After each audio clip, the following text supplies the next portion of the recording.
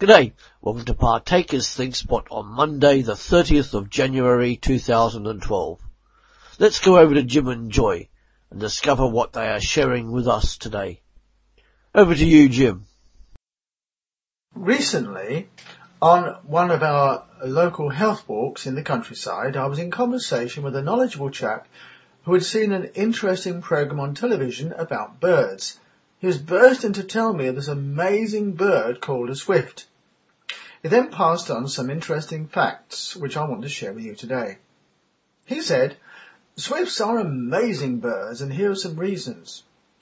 I was astounded as I was being told these incredible abilities of some of these smallest and even the youngest of these creatures, who fly with amazing strength and skill, do incredible things while flying with accuracy to distant places, and have utmost confidence in their parents to supply all their needs. Swifts neither touch the ground or tree or buildings for the first 3 years of their lives. They keep flying, eating, mating at high speed, and even sleep in the air. They can feed from their parents, who gather insect snacks for their young, carrying as many as 1,000 insects at one gulp. The young have absolute confidence in their regular meals being supplied to them. They don't worry about their living accommodation as to where they live or the size of their home. They slip between very narrow gaps contentedly. God has indeed provided for all his creatures. Now then, what an example for us who believe in God and want to be active with and for God. Always we want to move forwards, making every moment count for God with the abilities he's given to us, don't we? And not giving time to consider where our next meal is coming from, where we should live or stay overnight. Totally dedicated to him.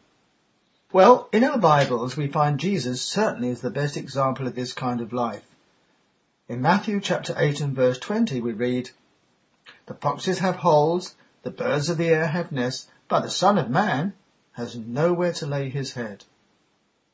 Jesus also said, "I must do the works of him who sent me while it is day, because the night comes when no one can work." So Jesus never wasted a moment of time. God has promised to meet all our needs as we fly with him and seek to do his will. One day, when Jesus was talking with a Samaritan woman, which was surprising enough for his disciples to swallow, because Samaritans and Jews had no dealings with each other. And they said to him, "Jesus, you must be hungry." He replied that his food was to do the will of the Father who had sent him and to accomplish his work. That's John 4:32. He went on to say he had food the disciples knew nothing about. As we look at these examples of God's extraordinary creation, we are reminded that God is looking for a faithful people who will be diligent in service for him. God's people should aim to be single-minded in their lives, putting God first in all things, and desiring his will above their own in every instance, following in his footsteps. Jesus followed that maxim every day. He had no home to call his own, but spoke of swallows and swifts and other birds having their nests, but he had nowhere to lay his head. And although he never flew, he certainly was always on the move. He was up extremely early each day to pray for the needs of the day before going early in the morning to the temple to meet and talk with people. And it wasn't to discuss the weather. He spoke of heavenly food he lived on when talking to his disciples when they were concerned about him missing a meal. Like the swift, getting through many miles in travel, Jesus must have covered a lot of ground in 3 years, accomplishing enough to fill a library of books with his activities, and speaking of the many transformed lives through his ministry. Read John 21. The way we live our life is important, but remember that Jesus has first to become our Saviour, and only then our example.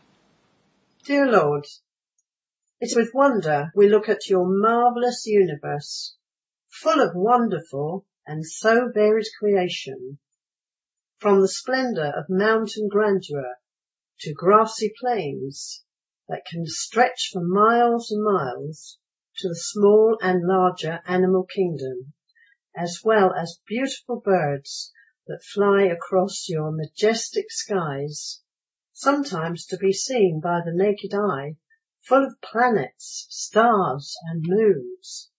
You are an amazing God, and we do glory in your name and your mighty power and wisdom and your own incredible design of earth and sky. We praise and delight ourselves in your goodness to us, and especially for Jesus, our Saviour, Lord and friend. Thank you, Lord, for the privilege of living in your world and for all its benefits. We love and adore you. Amen.